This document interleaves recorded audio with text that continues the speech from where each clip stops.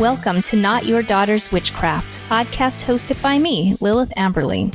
If you're exploring witchcraft for something beyond the aesthetic, if some social media platforms make you cringe and say, "That's not me," if you're looking to build a practice that enhances your life, then you, my friend, are in the right place. Be sure to subscribe so you don't miss a single episode. Hey there, my friend. Welcome to this episode of Not Your Daughter's Witchcraft. So I hope that you are easing into spring. The days are getting longer. The sun is starting to shine. Things are looking up. I am in a much better place than I was a few weeks ago. We just launched the beta modules for Jumpstart Your Magical Practice. So if you were hoping to get in that beta group, I'm sorry, the doors have closed. However, we are working really hard. It's coming along nicely, and I expect to be able to do our launch in early to mid-spring. So Jumpstart Your Magical Practice is going to be a 4-week course that helps you to build the foundation of a practice that you can use throughout your life. So very, very excited. I will keep you posted. Stay tuned.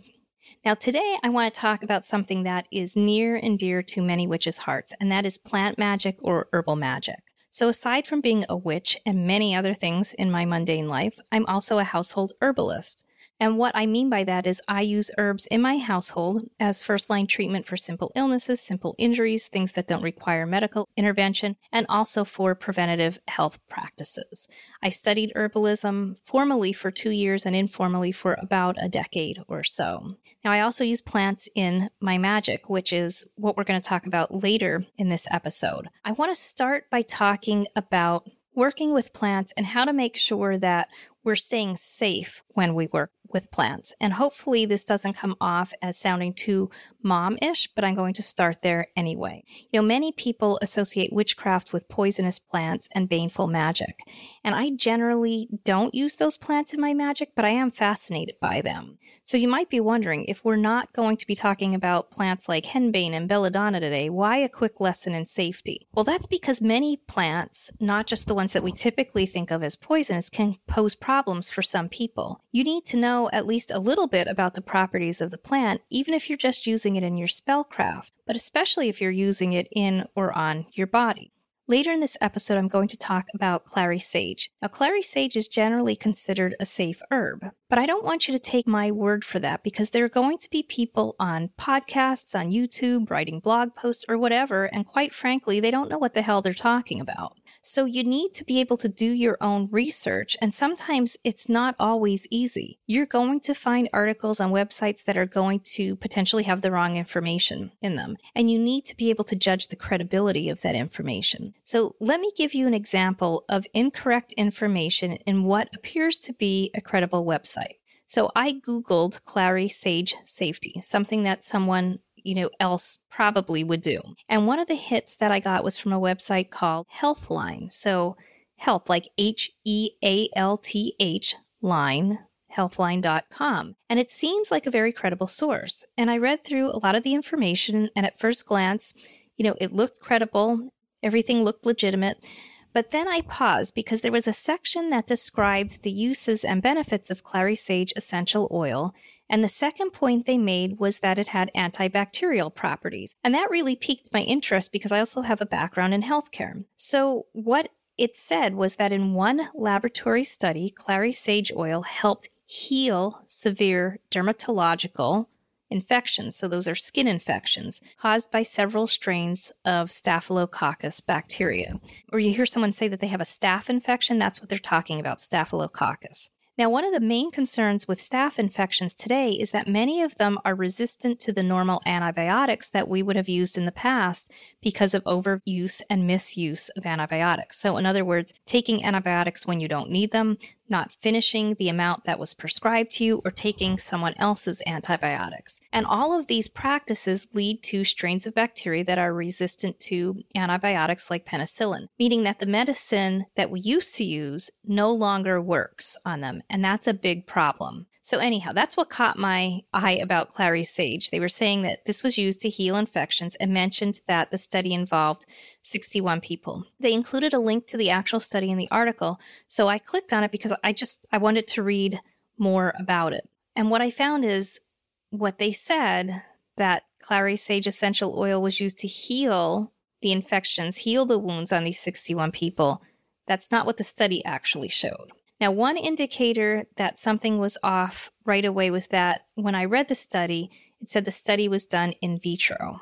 So what the heck does that mean? So generally, medical studies like this one are done in one of two ways. They're either in vitro or in vivo.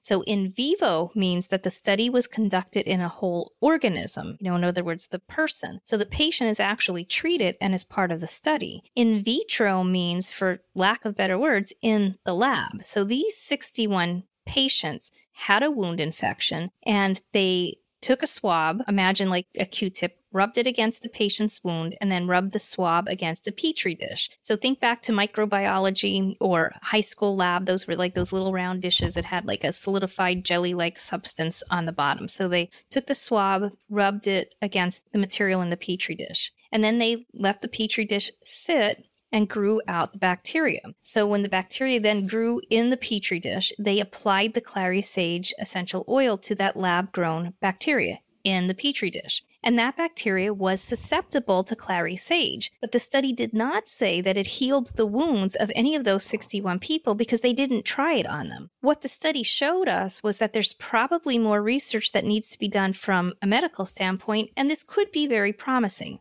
So why am I telling you all of this? I'm telling you because this is an example of how easy it is for the writer of an article to misinterpret something in a study and pass it on to you, the reader. So if I wasn't always questioning things, it would have been very easy for me to look at that first website, which looked pretty legitimate, take their word for it. They have the link to the study there, but most people aren't going to click on the link and read the actual study. So here's what I usually do when I am researching a plant or an herb.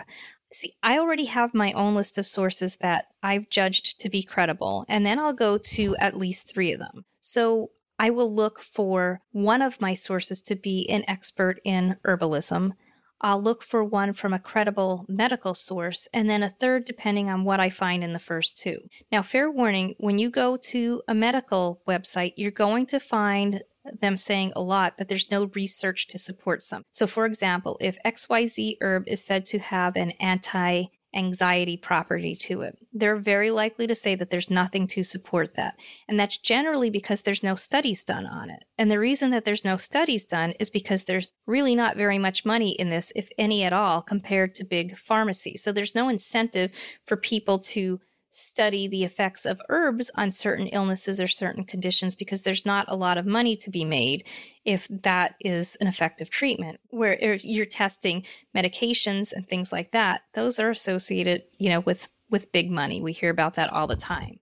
But what you'll also find is that those medical websites, they're the ones that are going to be quick to point out that if you, say, are on certain medications or you have certain medical conditions, that this herb might interact with them and they can be contraindicated. And that's a really big deal. That's why you have to sift through that. I think a lot of people, when they're using herbs, they then will shy away from the medical type sources, and you really need that balance. Even if you're using any kind of herbal supplement, even if it's safe for you, and then say you have a change in your medical condition, or you need to have surgery, or you're going to go under anesthesia, your physicians, like your surgeon, your anesthesiologist, those people need to know that. They need to know, because if you're taking herbs, even if they, we think of these as natural things, they're coming from your garden, but if you're using herbs medicinally, your medical providers need to know. So I know I probably need to get off my soapbox right now because I can literally talk about this all day, but I do want, if you haven't used plants or herbs in the past, to make sure you're doing it in a safe manner. Now I'll get back to the main topic for the episode, and it's using plants in our magic. So how do I use plants in my magic? I may just have herbs on my altar as part of a ritual or an offering.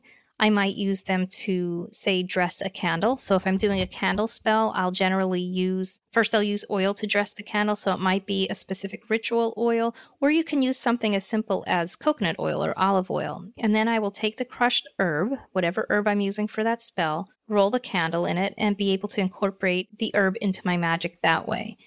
I also use herbs during meditation and journey work. There's one herb in particular that I really like to use, and it's clary sage. And it's also one of the few essential oils that I use. I generally don't use essential oils a whole lot because it just takes so much gosh darn plant material to get essential oils. And I don't know that I ever fully appreciated it as much as I did when I visited a lavender farm once and saw them making the essential oils and how much plant material actually goes into that. So I use essential oils very judiciously.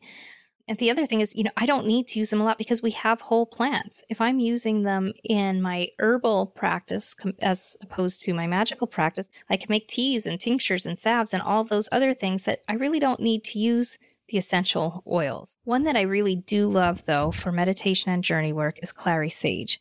I just have a very tiny vial because all I do is pop the top off and smell the bottle. I don't even put it in a diffuser or anything like that. And I use it prior to journey work. And this causes a noticeable difference for me. I noticed it most a few months ago because we moved. And when we moved, I had all my magical supplies, if you will, packed in, I don't want to say packed in one box because they were packed in multiple boxes and all over the place. So we had, boxes everywhere. And when I set up my altar, I couldn't find my little bottle of clary sage. So I started doing my journey work without it. And I kind of got used to doing it without it. So, probably a month or two went by. And then something hit me as I was reading through my journal. I noticed that I was really having trouble connecting during journey work compared to how easy it had been in the past. So I do a lot of work with ancestral healing, and I've had some really phenomenal experience in the past doing that work. But it hit me. I'm like, this just isn't going as good as it used to. The connection isn't as strong. And that's when I realized, you know what? I'm not using the clary sage anymore. I need to get myself some more and start using it again. And when I did, it made a huge difference. So let's talk about clary sage just a little bit. So do yourself a favor. If you don't know what it looks like, go ahead and just Google it. It's always nice to know what a plant looks like when we're talking about it. So clary sage is biennial. Annuals are plants that come up once and then they die. It's kind of once and done in most climates, not all. Perennials are plants that live for many years. And a biennial is a plant that lives for 2 years. It lives through 2 seasons. So during their first year, they generally don't look like much at all. They'll stay close to the ground. They use the energy of the sun, but they're not using the energy of the sun like most plants do, especially during the summer. So imagine, say, a sunflower. That's using the energy of the sun to shoot up, high to the sky, reach up toward the sun. But a biennial is different. They're using that first year, the energy of the sun, and they're drawing it down into their roots. And they're storing it there until year 2. And that's when you actually get to see their magic because they shoot up the second year and they're that bigger, fuller plant. They're going to have their flowers. They have all those things and the properties and parts that we use magically or in our herbal practices. So it's such a nice example of, that as above, so below. You have the upward energy and you have the downward energy that the plant really needs. Each plant is said to be under the influence of a planet, and I talk about that a little bit in episode 5 on planetary magic. When working with plants for magical purposes, one resource that I often go to is Nicholas Culpeper's Complete Herbal. And here's why. So Nicholas Culpeper was born in 1616. He studied at Cambridge and he became a physician, an astrologer, and an apothecary. He took his work very seriously and he didn't rely on those who came before him because he didn't trust their word. So here's what he wrote. These are his words. To find out the reason and operation of herbs and plants, by the stars I went, and herein I could find but few authors, but those full of nonsense and contraindication as an egg is full of meat. This not being pleasing and less profitable to me, I consulted with my 2 brothers, Dr. Reason and Dr. Experience, and took a voyage to visit my mother, Nature, by whose advice, together with the help of Dr. Diligence, I at last obtained my desire, and being warned by Dr. Honesty, a stranger in our days, to publish it to the world, and I have done it. So Culpeper believed that any ailments in the body were caused by the alignment of the stars and planets, and he believed that ailments could be cured by treatment that was generally either an opposing force of the heavenly body, or in some cases the same force. And he said that clary sage was under the dominion of the moon. He recommended it for the treatment of many illnesses, including redness and what he called heat of the eyes, and for poor eyesight. So what does that tell us about some magical uses for it? First, well, it's associated with the moon, so it might be used in meditation, in divination, in dream work, for prophecy and visions.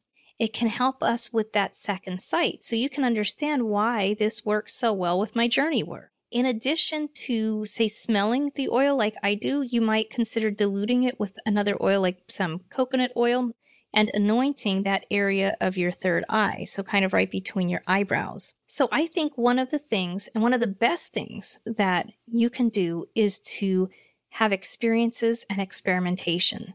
Spend some time with the plants that you're going to be working with. Listen to what they're telling you. If you want to work with clary sage, try growing it. You can start the seed from indoors and transfer it to the garden at the appropriate time for your region. It's native to northern Italy, southern France, and Switzerland, so it likes a dry, rocky type soil. You can try meditating while sitting next to the plant. Try meditating after smelling its essential oil. What works better for you? Try a few different herbs. Write them down. Write down your experiences so you can look back and compare them. That's how we begin to develop relationships with the plants for our magic. So this is just the start. I hope as we go through the seasons of this podcast that I will be able to bring to you many, many plants because I do love them. I love plant magic and I love herbalism. So this was just a taste of what's to come. I hope that you enjoyed the episode. Now, before you go, I want to make sure that we stay connected. So go ahead, join my VIP list. It's witchlifeacademy.lilithamberly.com/resources. The link will be in the show notes. And I want you to join my VIP list because when you do, you're going to have access to all of my free resources, the ones that are there now and the ones that I publish in the future. You're also going to have access to any upcoming offers, programs, courses, etc. that are going to come out. So I don't want you to miss that. I want to make sure that we stay connected. Now, if you enjoyed this episode, please go ahead and give the show a rating. That's so important, especially for newer podcasts. I would really, really appreciate that. Until next time, I hope you have a most wonderful and magical day.